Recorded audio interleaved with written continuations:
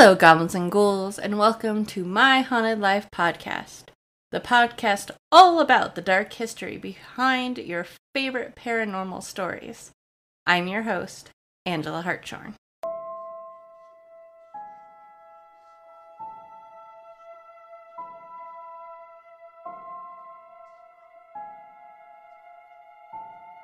Good morning, goblins and ghouls. How is everyone doing out there today? I hope you are all having a wonderful day, because honestly, you deserve it. I missed you all so much. It feels like I haven't done this in a while, and I'm really rusty. It took me a while to dial in the noises on the podcast, so hopefully I did that right. We'll find out shortly. But yeah, I missed you guys. Midsummer Scream and all the prep that went into that became very overwhelming very quickly. So, I'm sorry I fell off the edge of the world there. I was gone. It was intense. I had my buddies Rain and Phelan in the shop, trying to help finish things off. I'm not used to having that many people help me, so figuring out delegation was really hard for me, so that's a new skill I'm working on, I guess. But yeah, if you two are listening, thank you. But yeah, overall, it was absolutely insane. I also realized way after the fact that the post I made about redoing the Queen Mary episode never actually posted. I decided to save the redo of the episode until I actually got to visit her. I found out right before we left that the Queen Mary was closed again. And every time I got on the website, there's a little disclaimer that popped up saying that it was closed again because of COVID. And I was pretty freaking devastated. This did not help my stress level and getting ready for the show. This was one of my big things I was so excited about. And it didn't help my mental state. And so literally, just in case they lifted restrictions, I was checking every day, hoping they would release something. And nothing. And then I got really worried that Midsummer Scream was going to get canceled. So it was a very stressful couple weeks. But obviously Midsummer Scream did not get canceled. I got the real tea when I got down there. Apparently it has nothing to do with COVID. The city of Long Beach recently purchased her and discovered that she was in need of some maintenance. There we go. Some of the locals told us that she's basically sinking. It kind of sounded like when COVID hit, they just didn't do anything with her. And apparently she's pretty rusted and in bad shape. I don't know how bad, but it sounds like it's fixable. I mean, they're not gonna let the Queen Mary sink in the harbor, for God's sakes. It just, no. I mean, I really hope. I'm still pretty devastated about the whole thing, that I didn't get to spend a night on her. Like, before COVID, I should say 2020, we had a room booked to stay there, and obviously had to cancel, and I'm still like, ugh. Anyways, but when we got there, me and Rain, we got our hotel room upgraded, and they asked us if we wanted a harbor view or a beach view. And Rain, being the amazingly smart woman that she is, asked which one do we get to see the Queen Mary, and they said the harbor view. So, shout out to the Hyatt right there. Amazing staff. But yeah, so we got to look out our hotel room at her constantly. I like finished hats in front of the window so I could watch her. Apparently Rain was being sneaky and took a picture of me working still on the hats, and you could see her in the background. So that was cool. Rain did start giving me hell that she being the Queen Mary, was taunting me. Quite literally, every place we went had a view of her or a picture of her or a drink named after her. I was constantly reminded that I wasn't going to get on board. Like, it was insane. And then it was really funny because I got home Monday night. I took a couple days off to try to recover because I had a horrible flight back. Go into the shop today, and the manager of the MAC sees me and wants to start talking to me about my trip. And she just kind of stops and looks at me. She goes, well, because you were in Long Beach, right? I'm like, yeah. Do you know what the Queen Mary is? Did you get to go see it? I was like, of course I know what the Queen Mary is. She's like, oh yeah, we got to stay there.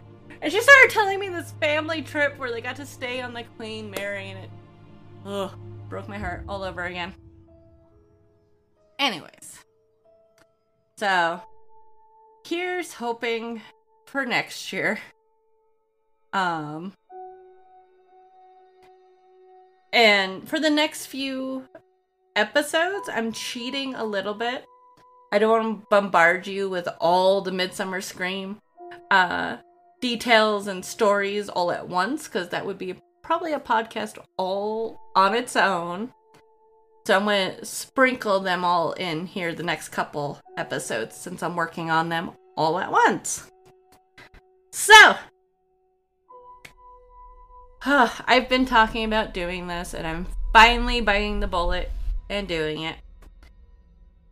To start off the spooky season, because it's August and it's time, I'm doing a whole month of haunted doll stories.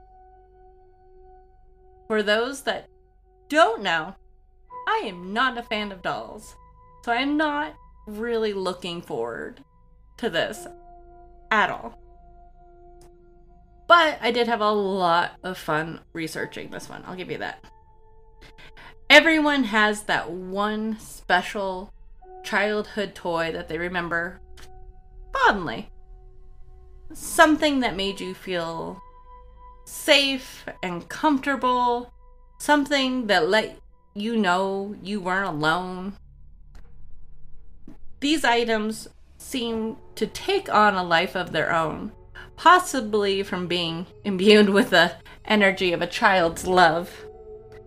I don't know about you guys, but I know personally, me and my brother had stuffed animals that had names, slept with us, went everywhere with us. It was like they were a part of the family. Like a living, breathing family member.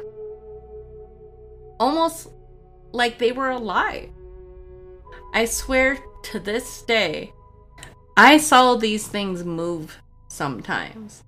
Or they would be in different places from where I left them. Literally alive. I did grow up in a haunted house, but I always thought it was the stuffed animals themselves.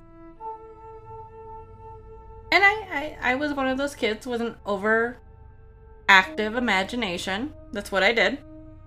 But a lot of this activity seemed to be around a doll that my grandma Evelyn had given me before she had passed.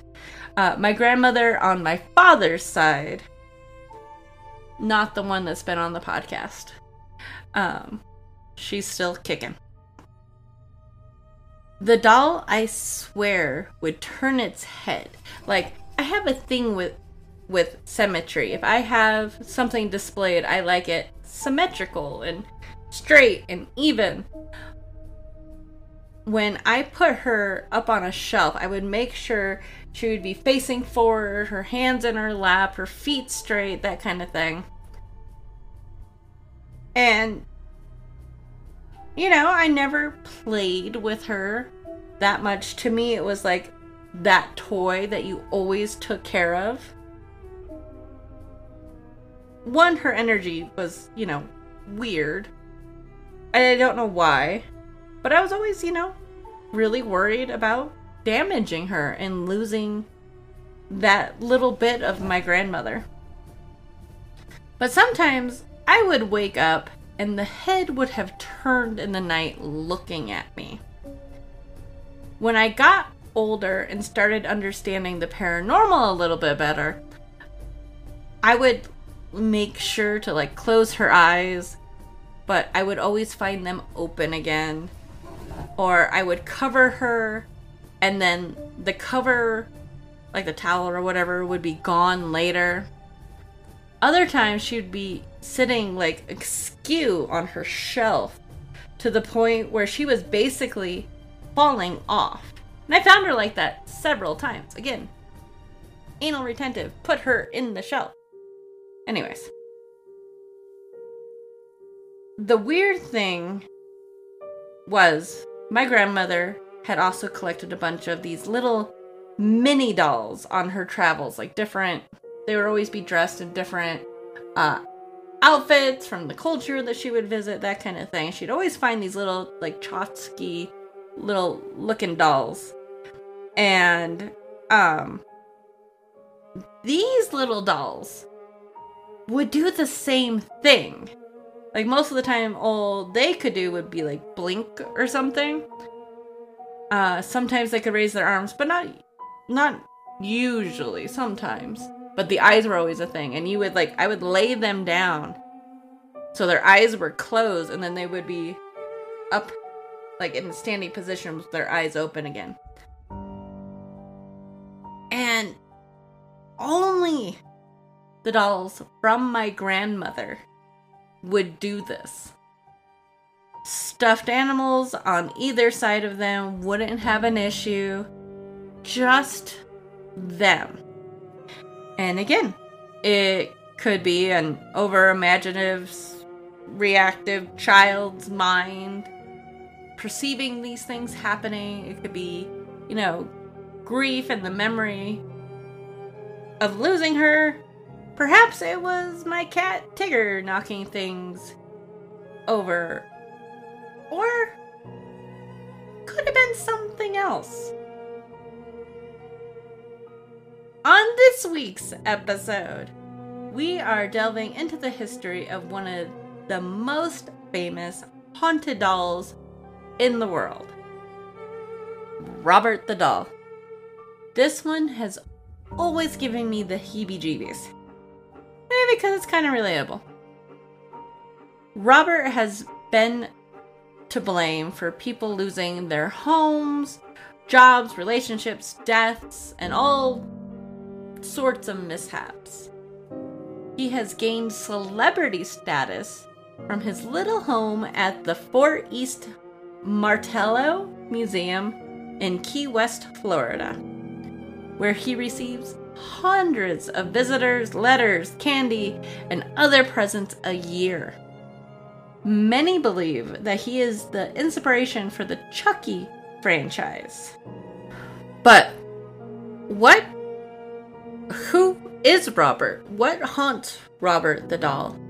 Has he come to life because of the love of an obsessive child? Or is it a demon? There's so much to this story, and it is amazingly well documented. So, let's get into it, shall we? Grab yourself a cup of tea, make sure the doors are locked and the sage is close by. I have a story to tell you.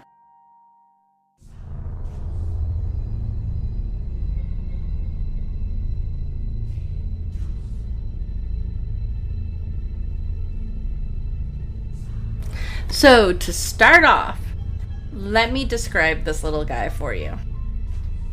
If you haven't seen him, and of course I'll post pictures of him on the website and everything.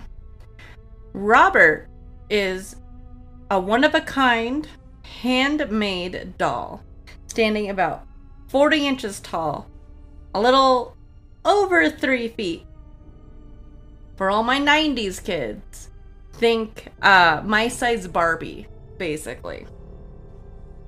He weighs about 6 pounds and is stuffed with wood wool. That's hard to say. He has short blonde hair, which, remember that becomes important later. He is dressed in a sailor suit with a little sailor hat. There is a red embroidered U.S. Navy insignia symbol on the arm of the doll's little white jacket, and according to NavyDads.com, the markings on Robert's sleeve indicate E.S. Petty Officer Second Class.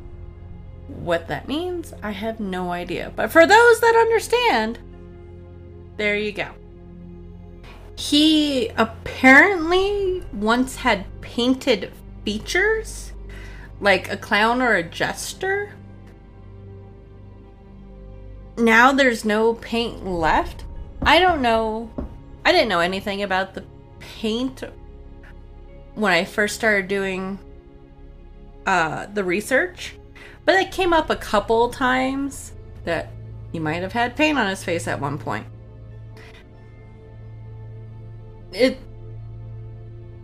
It's not overly important to the story, but I figured I'd throw it out there for you guys.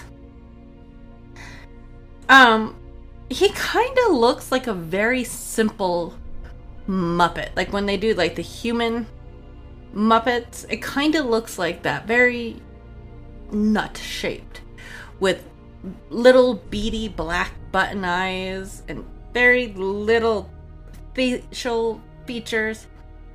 Honestly, he kind of reminds me of a nut. He's a little pockmark looking in places, but I think that's mostly from age. Like he's starting to deteriorate a little bit. In his lap, he owns his own little doll.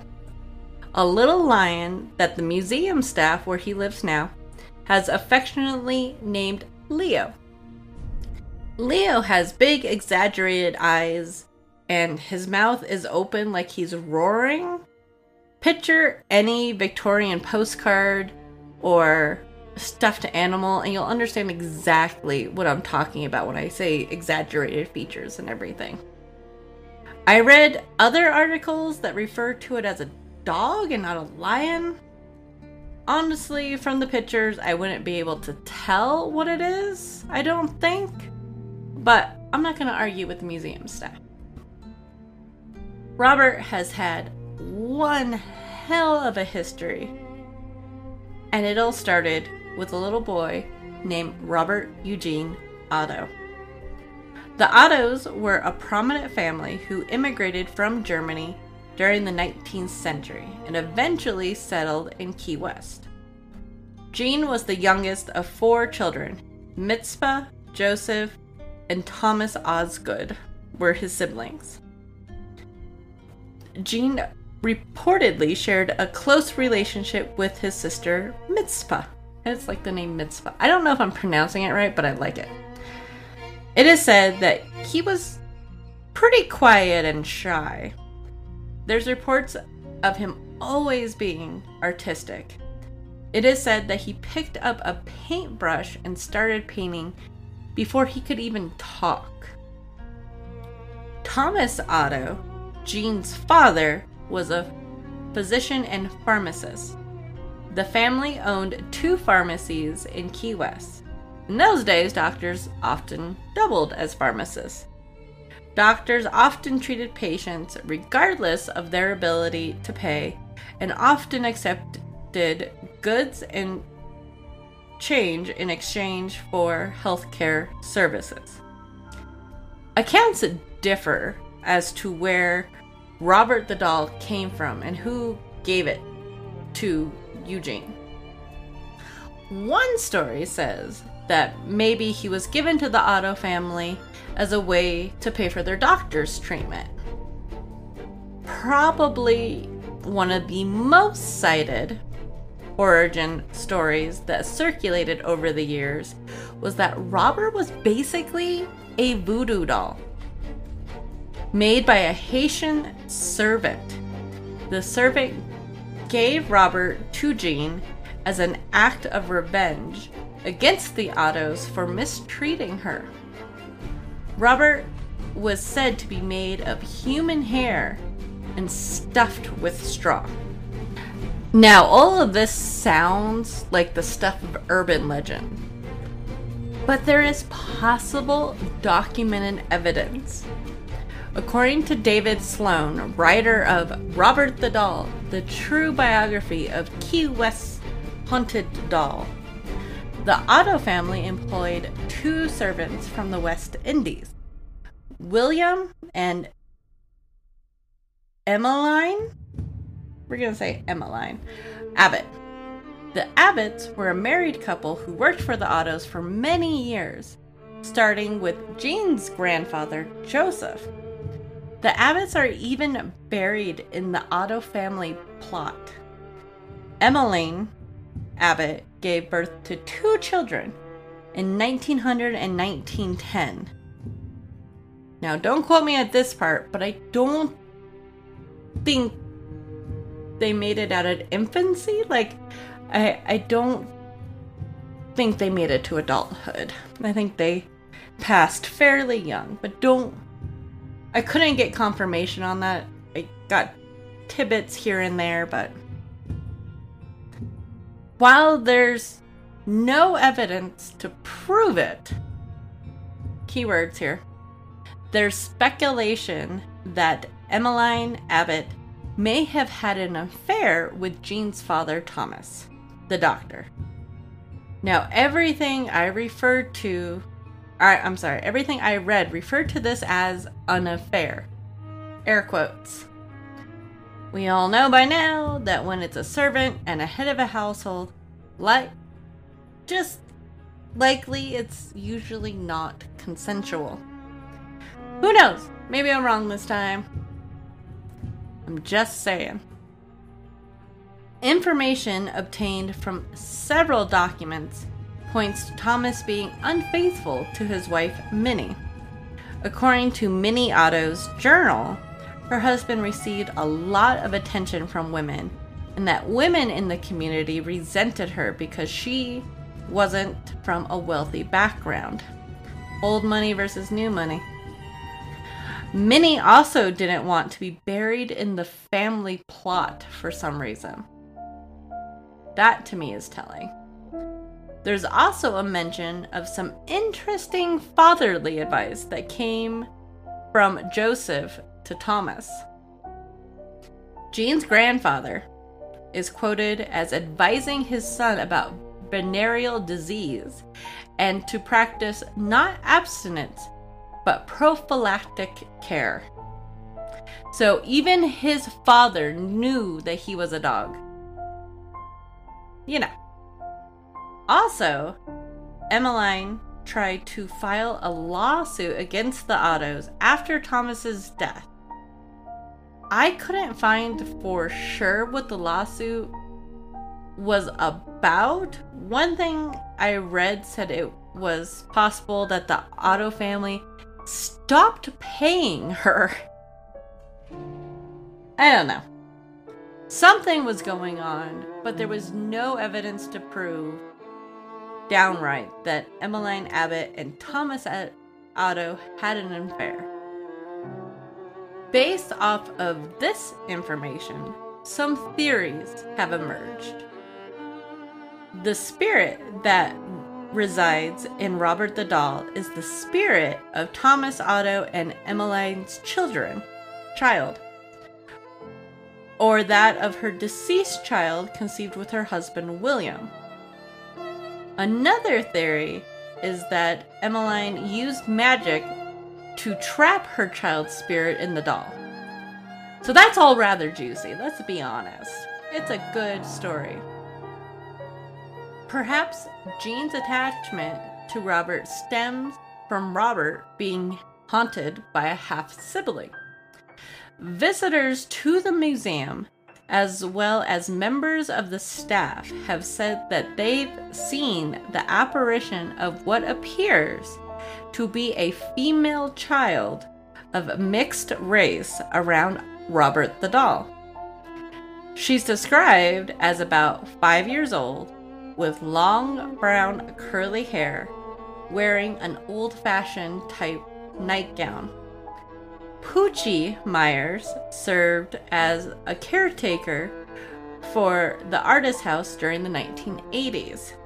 She described seeing the spirit of the little girl sitting on a staircase. Myers said that the little girl seemed angry. I would be too. But that's some pretty compelling paranormal stuff right there. Oh, also to debunk part of this myth right away, a team from the Key West Art and Historical Society gives Robert an annual examination to make sure he stays in good condition. The team recorded every detail about Robert. Robert's hair is not human hair, but most likely mohair. He is stuffed with a straw-like material and covered with felt. Using actual child's hair for a doll is not unheard of in the Victorian era, or using human hair as a tag lock in voodoo or witchcraft is pretty common. So it makes sense why people would think that, but in this case, for Robert, it's not the case. In fact, Robert the doll being given to Jean is far more mundane. According to Dr. Corey Convertito, curator of the Key West Art and Historical Society, on an episode of Deadly Possessions, said it is a gift from his mother, Jean's mother, for his 4th birthday.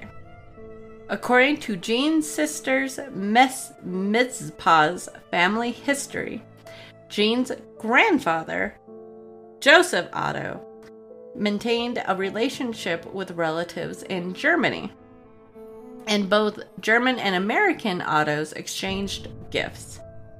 There's evidence that Jean's mother may have brought Robert to the U.S. after returning home from a trip to Hamburg on September 4th, 1904. Minnie Otto is on the passenger list for a ship a little over a month before Jean's birthday on October 25th. After some digging, the museum traced Robert's origins to the Steph Company of Germany from around the turn of the century, the same toy maker that first manufactured a teddy bear in honor of Theodore Roosevelt. Robert was most likely never intended to be sold as a toy. A Steph historian told the museum that Robert was probably part of a set fabricated for a window display of clowns or gestures. Maybe that's where the paint comes from. Robert's little sailor suit, however, was not supplied by the company. Anyways, Robert Eugene was immediately in love with his doll. Obsessed, really. He decided to give the doll his first name of Robert, and he started going by his shortened middle name, Jean. Jean was the one that gave him his little sailor suit that once belonged to him, which I believe it's the Key West Art and Historical Society believes they have a picture of baby Eugene in the sailor outfit. I'll put it with the pictures on the website. They also believe he was the one that gave Robert his little plush lion. Now, this is where things take a turn. According to legend, young Gene began to blame mishaps on the doll. Even the adults around him started noticing odd occurrences, especially as Gene and Robert grew older. In another article, Convertito says, he brought it everywhere. He talked about it in the first person as if it weren't a doll. He was Robert, as in he was a live entity. The Ottos and their servants would often hear Gene in his bedroom having conversations with himself in two entirely different voices. Ugh. Furthermore, the Ottos would wake up in the middle of the night to Gene's screaming, only to find the frightened boy in bed, surrounded by overturned furniture. Gene would blame Robert the doll for messing up the bedroom, while Robert would glare at Gene from the foot of the bed. Soon after, mutilated toys and mysterious happenings would appear in the home, only to have Gene proclaim each time, "Robert did it!" Though the Ottos didn't quite believe Gene, it was reported that they could hear the eerie sound of Robert giggling around the house. No. Nope. Gene went away to college as an adult and studied architecture at the University of Virginia for 2.5 years. Robert didn't accompany him. Gene went on to study painting at the Academy of Fine Arts in Chicago for 3 years.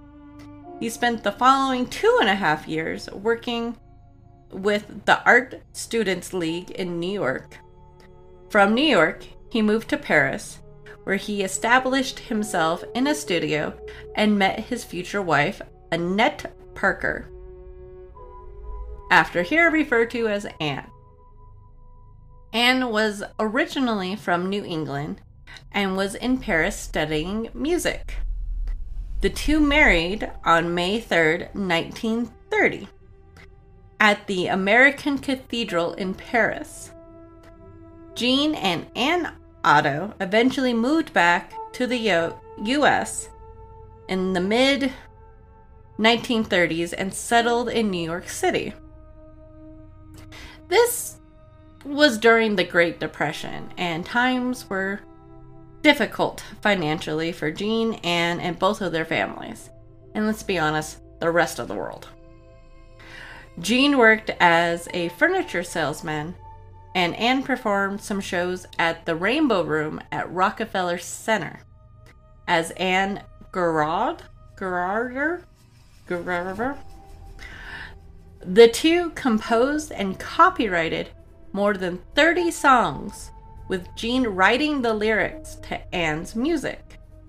One song, of Time and the River, was recorded by singer Jimmy Burley. During the 1940s, Gene learned that his mother was sick and the couple moved back to Key West.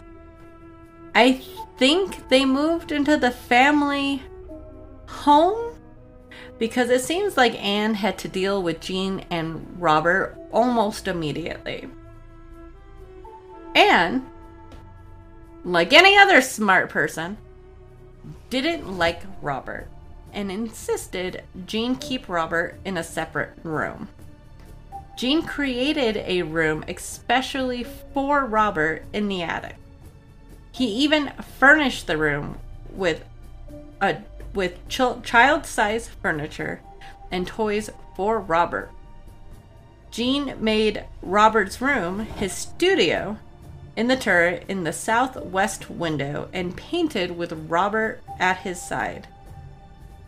He said the lighting was better there, but it could have been his connection to Robert that brought him to the room over and over again. Eventually, Jean's parents passed away, and Jean and Anne owned the home jointly. Jean at this point started referring to the house as the artist's house, which it actually still goes by today. Myrtle Rudder, who later owned the artist's house, said that a neighbor told her that Anne said that when Jean would say or do something hurtful to her, he would tell her, "I didn't do it, Robert did it." In another story, Anne and Jean eventually started sleeping in separate bedrooms.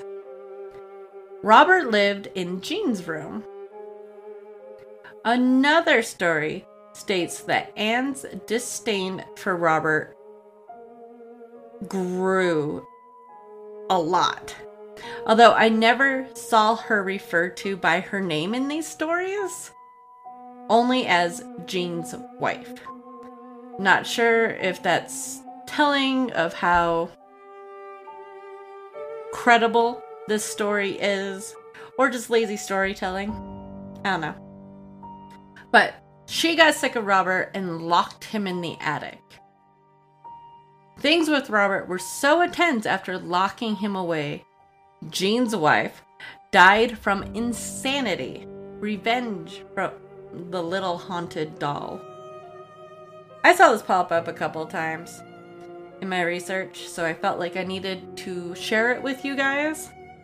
But Anne, as we will see later, had a long life. Though, it seems like she put up with a lot of shit from Jean. On top of the haunted doll.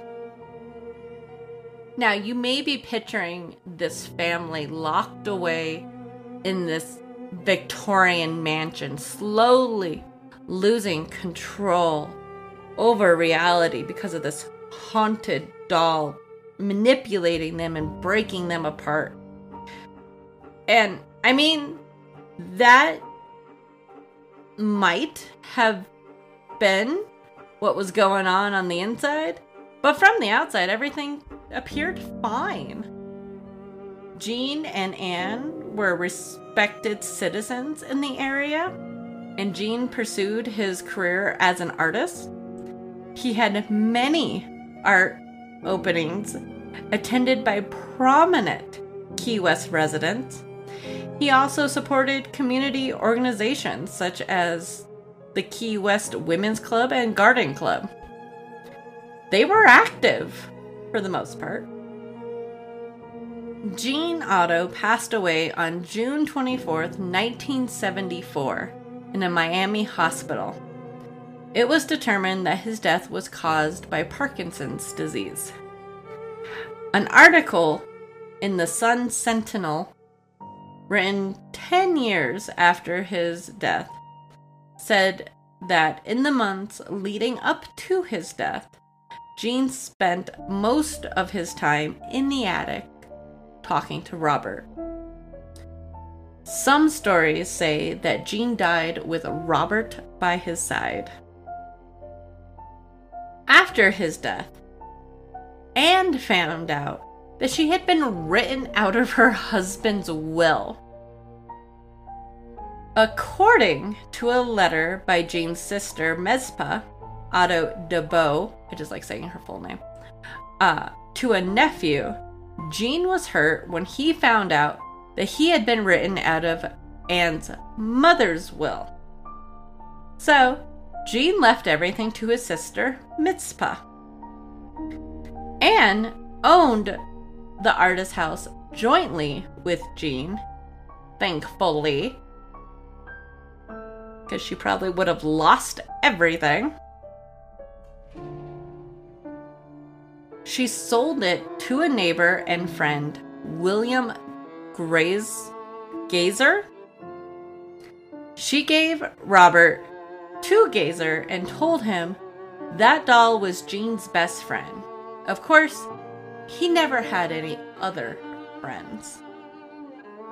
Anne moved to Massachusetts to live with her sister. She died 5 years later in January of 1979 of pancreatic cancer. She was buried in Norwich, Connecticut. From there on, passerbys claimed to see a doll moving from window to window. Many thought there was children in the house. Many years ago on some ghost show, I couldn't even tell you which one it was. I remember there was this story about the house and Robert that just stuck with me. There was a bunch of young kids out playing and noticed a little boy upstairs in the house watching them, even moving between the windows to watch them better. They came to the house and asked if the little boy upstairs wanted to come out and play with them. I think this is amazingly sweet. It's a very sweet gesture from these neighborhood kids. But of course, there was no child in the house. Robert was eventually moved to the attic, where he remained for a number of years. William Gazer eventually sold the artist's house to Myrtle Rudder, who then became Robert's caretaker for 20 years. At first, Rudder said that she didn't have any problems. She said that she would dress Robert in PJs and put him by the Christmas tree on Christmas Eve. It sounds adorable. But then you remember who it is, and it's it's so weird. It's insane. He's just hanging out, not causing any troubles by the Christmas tree. There is the story of two men who rented the house from Myrtle Rudder during the mid-1970s and said that they heard noises coming from the attic of children laughing and someone rummaging around. The rummaging noise is something that was reported a lot. When they went upstairs to investigate, they noticed that Robert had changed position. The activity became more frequent. They invited a friend to see Robert, Malcolm Ross. Ross says that he experienced a strange feeling when he was around Robert, described as a metal bar running down his back. Ross also describes Robert changing facial expressions. He describes Robert as looking like a child being punished, and that as he talked to his friends about the room, Robert seemed to be following the conversation. Eventually, Myrtle and her husband sold the artist's house in 1980. She took Robert to her new home, where she let him sit on the porch. She said after moving into a new home, that's when strange things started to happen. According to The Sun, the British paper, a young girl that lived in the house started having horrible experiences. I don't know if this was when William or Myrtle owned it or if it was renters. I'm not 100% sure. There wasn't enough detail in the article, but I feel like this story is worth telling. The article reads, Robert was found in the attic and given to the family's 10-year-old daughter, but she soon began to suffer from night terrors. Her other dolls were being mutilated, and she claimed that Robert moved around her bedroom and tried to attack her. She claimed Robert the doll tried to kill her on more than one occasion. And when the family dog was found with a cord tied tightly around its neck, Robert was put in a trunk in the attic. This was the only time I saw this story pop up, and The Sun is not the most reputable source. I would like to discount immediately that it seems that everyone that bought the house knew Robert came along with it. So I guess it's possible if these were renters, they might not have mentioned it. I don't know. In 1994, life with Robert became too much for Myrtle. The Key West Art and Historical Society Assistant Director Joe Pace spoke with her when she brought him into the museum. She set Robert down in a chair in his office and said, "This is Robert, and he's a part of the Otto family, and I can't stand him being in my house anymore." Rudder said that she locked Robert in a room after noticing that he moved on his own. After that, she said Robert locked her in a room. I'm sorry, but that's scary. That he's able to do that. At the same time, though, it seems like such a bratty little kid thing to do. So to me, it makes sense. "He's haunted," she said to Pace, when Pace suggested that she should keep Robert. Myrtle insisted that she wanted the doll out of the house and eagerly filled out the paperwork to donate him. She died less than 3 months later. After Robert arrived at the museum, paranormal activity increased at the museum and decreased at the artist house, but never fully went away. More on that later. Pace noticed something different about Robert. He kept Robert in a small antique chair in his office. Pace said that when he looked at Robert, he stared back at him in an unchildlike way. Pace believed that Robert was moving the chair around and made a mark near one of the chair legs to see if the chair was moving. I've seen this. I don't know if it was confirmed. Pace shared his office with museum director Susan Olson. She didn't like Robert and didn't want him to be in the office, especially if she was in there. Eventually, Robert was moved to the museum's artifact storage room.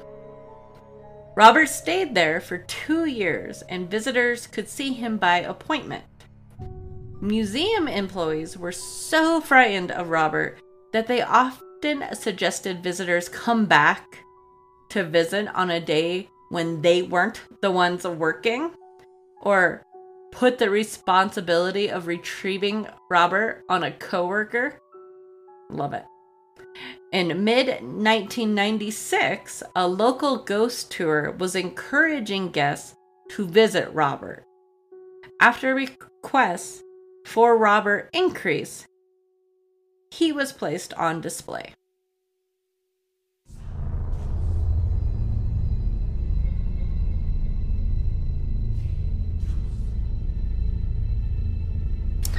Robert is now over a century old, but it seems like he's really isn't slowing down. Or at least not in a paranormal sense. Or maybe he is. More on that later. He lives at the East Fort Martello Museum in Key West, Florida, and strange things started being reported immediately. Lights flicker, cameras malfunction.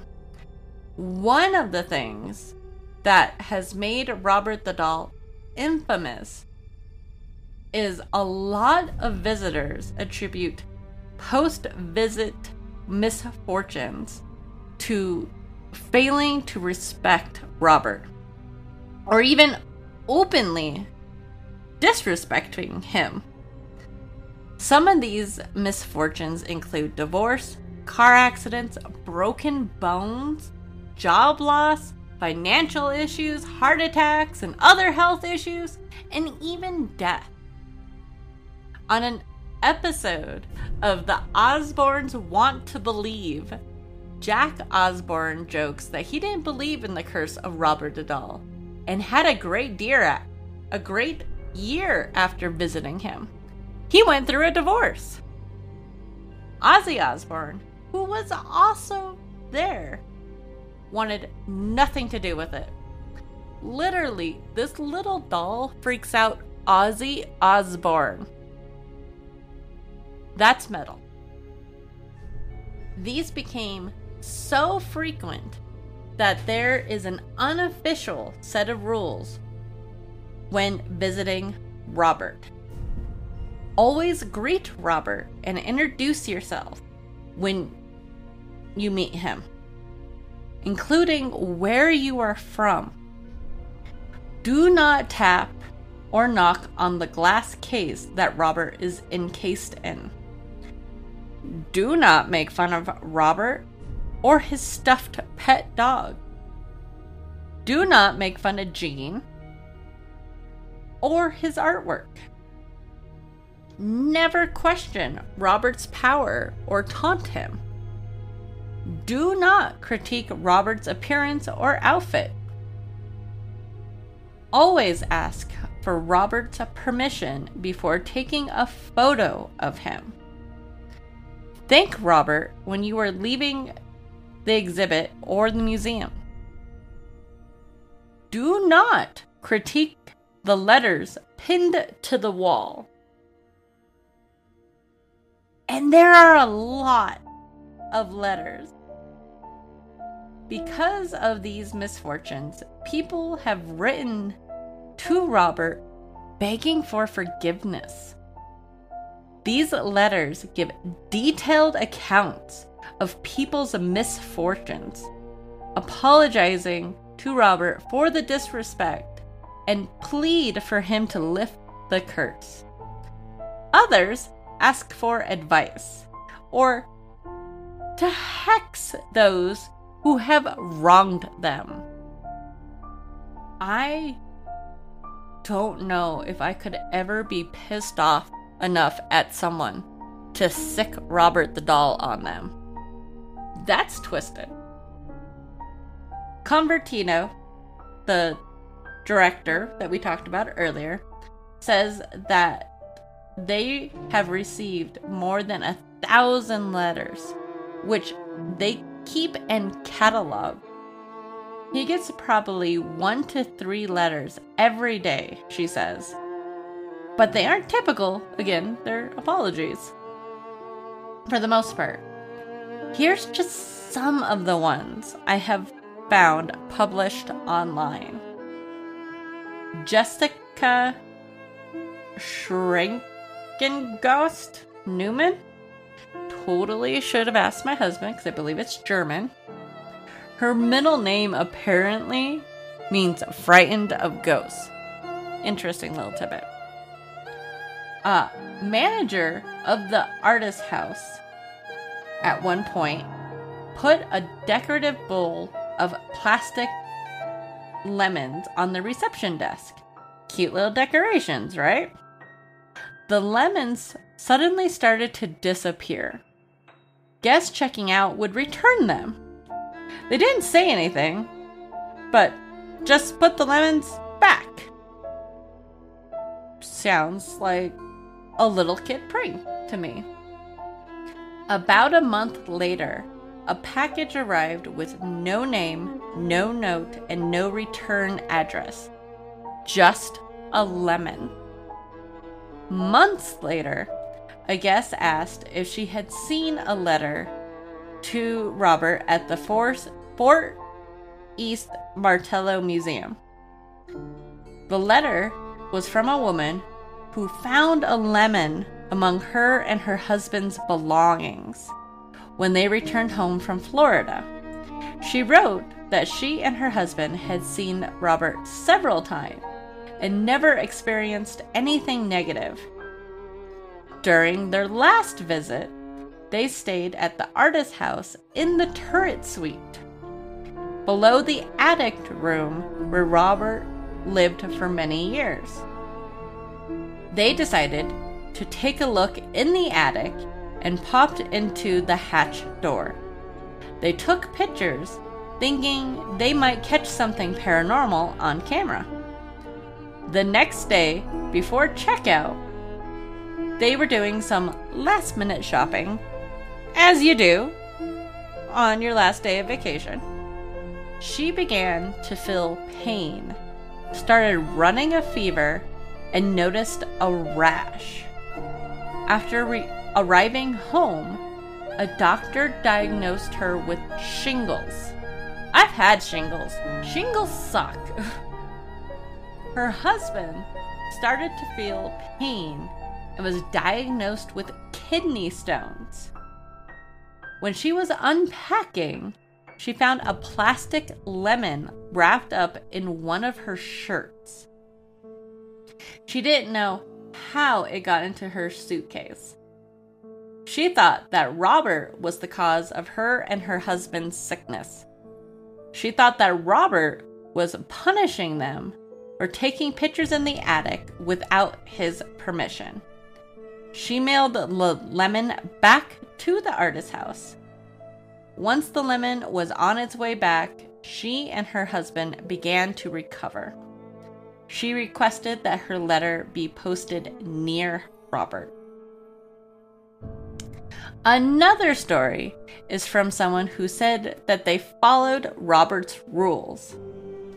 The writer told Robert their name, asked permission before taking his photo, and thanked Robert.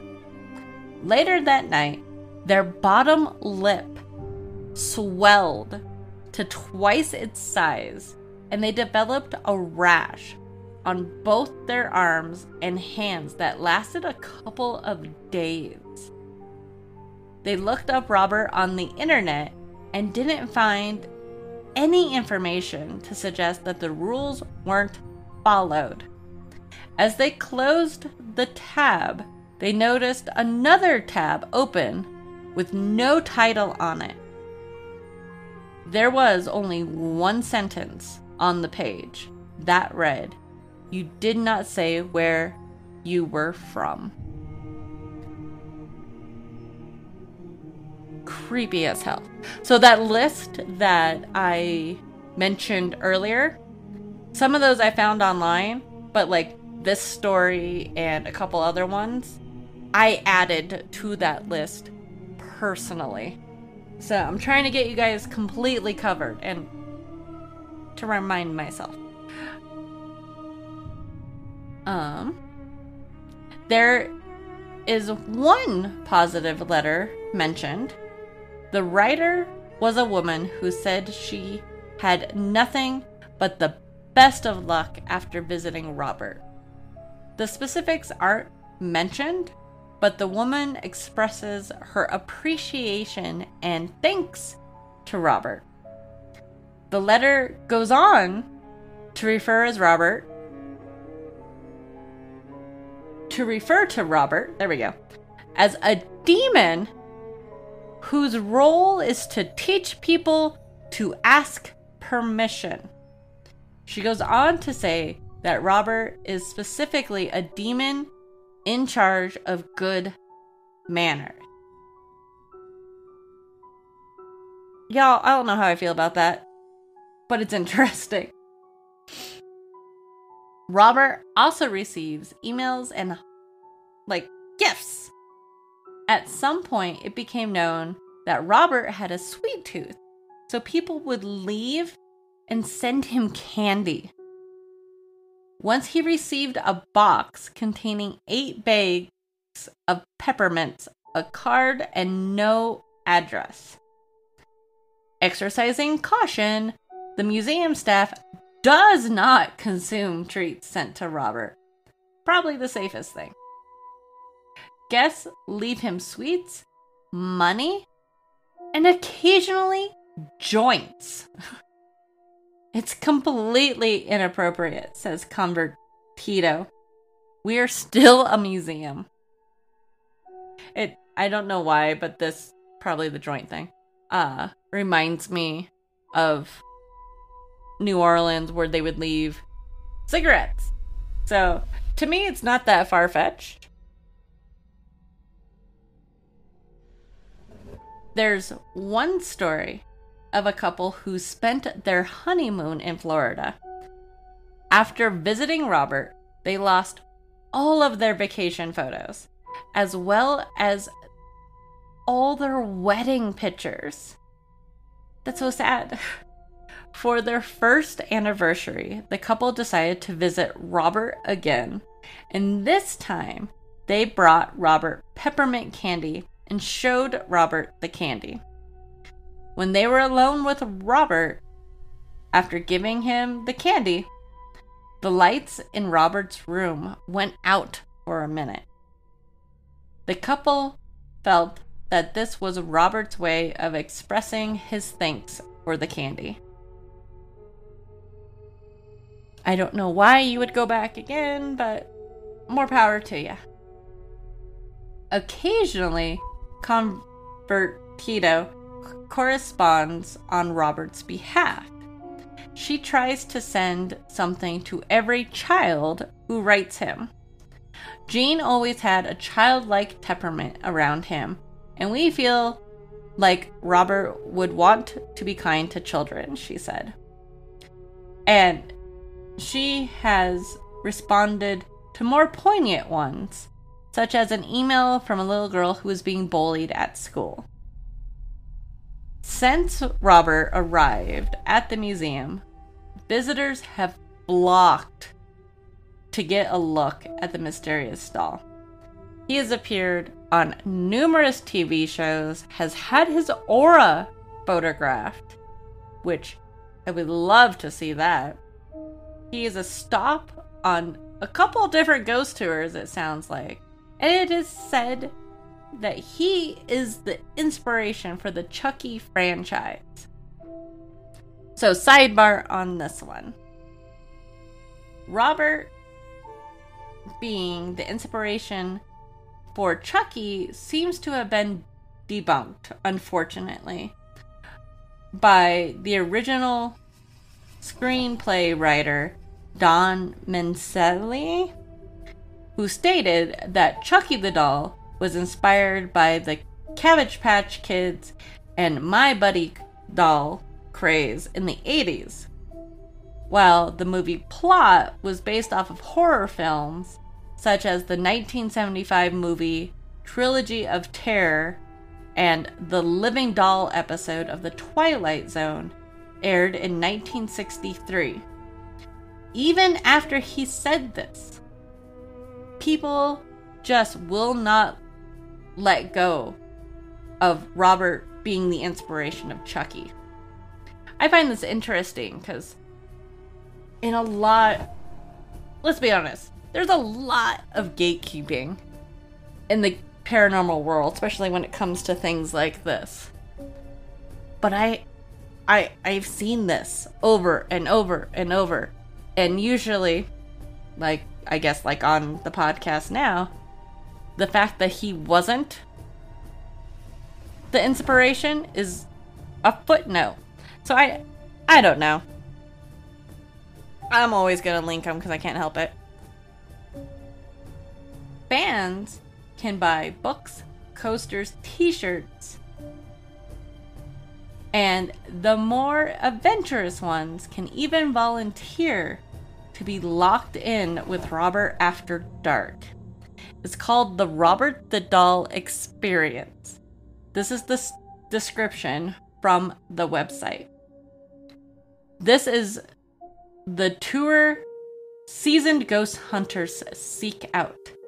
Packed with local history, the spirits of Civil War soldiers, the world's most haunted doll await you on a 90-minute ghost hunting adventure through the infamous East Fort Martello, a Civil War fortress constructed in 1862 that houses the largest collection of haunted artifacts in Florida. This experience includes a 60-minute guided hunt through the dimly lit fort and a 25-minute sit-down lockdown with Robert the Doll. Paranormal activity is regularly encountered. Due to the intensity of some experiences, this tour is not appropriate for anyone under 12 years old. I'm not sure if this tour is appropriate for anyone with the way they made it sound. But whatever. You can even buy mini Roberts to take with you. These little dolls come with a polite warning that reads, "Thank you for your order. Take good care of my mini-me. I have an eye on you. Robert." I always thought I wanted one of these because it's cute and it supports a museum and helps with, para-tourism, that sort of thing. I'm not so sure if I want it now after hearing about the note. Also, just in case you were wondering, because I was, there is a mini Leo the lion that comes with. So, Convertino once a year administers that checkup we were talking about, taking him out of the case and weighing him to assess whether the humid Florida weather has started to adversely affect his little straw-filled body. He lives in a new display case, which was recently donated by someone who is a fan of Robert's, complete with humidity control and UV filtering glass to preserve the artifact. And after all this, somebody has to ask, does Convertino think Robert is haunted? I don't know. I really don't, she says.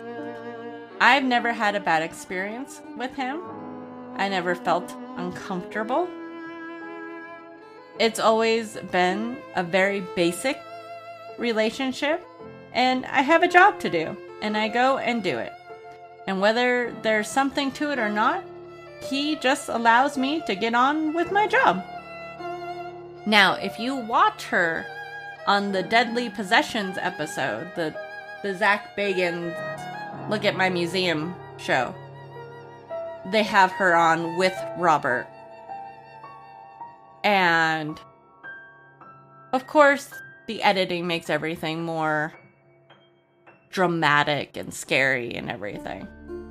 But she seems like she's talking about a child she's babysitting almost.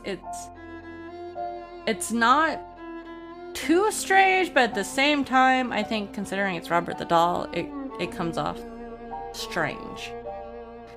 Go and watch it and let me know what you think. David Sloan, author of Robert's biography, said that he had some strange experiences while doing research for his book. He said that he lost 4 hard drives and that computer techs were able to retrieve everything except the book manuscript. Backups of the manuscript also disappeared. More than one spirit medium also advised him to build a fireproof safe for his valuables while working on the book. Sloan, I never heard anything about anything catching on fire. Sloan was told that if Robert didn't approve of the book, he would give Sloane cancer. Also, as far as I know, he's cancer-free, but I don't know. Maybe he's not. Sloane also said that he was pulled from his bed, held suspended in mid-air, and that he had been levitated. He also founded the ghost tour in Key West that in 1996 influenced Robert's move from the museum storage to permanent display. So I think that means we get to blame him for everything, but you know.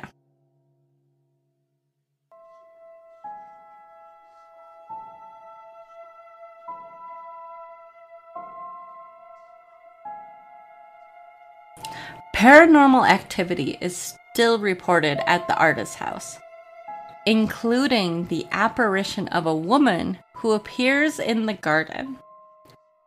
There's a theory that this female presence is Anne Otto, and that she's there to protect people from Robert. According to a report from October 25th, 2003, Jean Otto's birthday, a gathering of 80 people witnessed a blue orb come from the sky through the guest house roof and appear to the crowd in front of the house. The orb went through the balcony and disappeared into the ground. This orb is said to have appeared again in October 2012 as a tour guide was sharing new information uncovered about the Otto family. The orb reportedly circled the tour guide's head for several minutes. Today, the artist's house is a bed and breakfast. And honestly, it's gorgeous. I spent way too much time looking at pictures of this thing online. Seriously, y'all, it's pretty. I really want to go. You can even stay in the old turret room. And maybe not opening the attic like that one couple. There's also an Anne's room and a Jean's studio room. So no matter what, you're surrounded by these people and the history of this place. Oh, one last legend that surrounds Robert the doll. Remember at the beginning of the podcast, I mentioned that Robert's hair is blonde? Over the years, it has been noticed that his hair is fading in color. This, of course, makes sense. He's over a century old. He's sat on porches and in windows in Florida. There's bound to be some fading. Even though he's in that nice humidity-controlled UV-protected box. Now, right? People believe that this is actually a sign of his soul slowly fading away, as it seems to correspond with the paranormal activity lessening at the museum. So maybe one day, whatever inhabits Robert the doll can finally be at peace.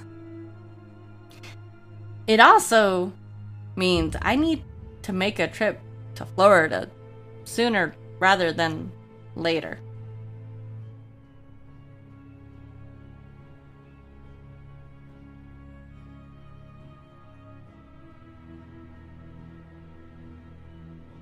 Thank you to everyone out there listening today. If you are interested in more pictures, info, and my sources for this week's episode, make sure to check out my website, myhauntedlifepodcast.com. Make sure to subscribe to the podcast so you don't miss an episode. If you have a ghost story and you want to share it, please email me at myhauntedlifepodcast@gmail.com. I love that. Tell me your story. It makes me so happy. And you might end up on the show. And, don't forget to tell your friends and family about us. And you can follow everything on My Haunted Life Podcast on Facebook, Instagram, and TikTok. Y'all, I have been recording for probably almost 2 hours. I'm getting tired, if you can't tell. I got, again, very long episode. But I hope you guys enjoyed it. Podcasting is hard. So if you like the show and want to support it, please subscribe to the Patreon page. You can support the show for as little as $2 a month. We're doing more of the fireside ghost chats. They're just too much fun. Where am I? I'm looking at my notes. Again, you guys, I'm so tired. Music is by Ghost Stories Incorporated. And that's it for this show. I'll see you all next week on My Haunted Life Podcast. And until then, stay spooky.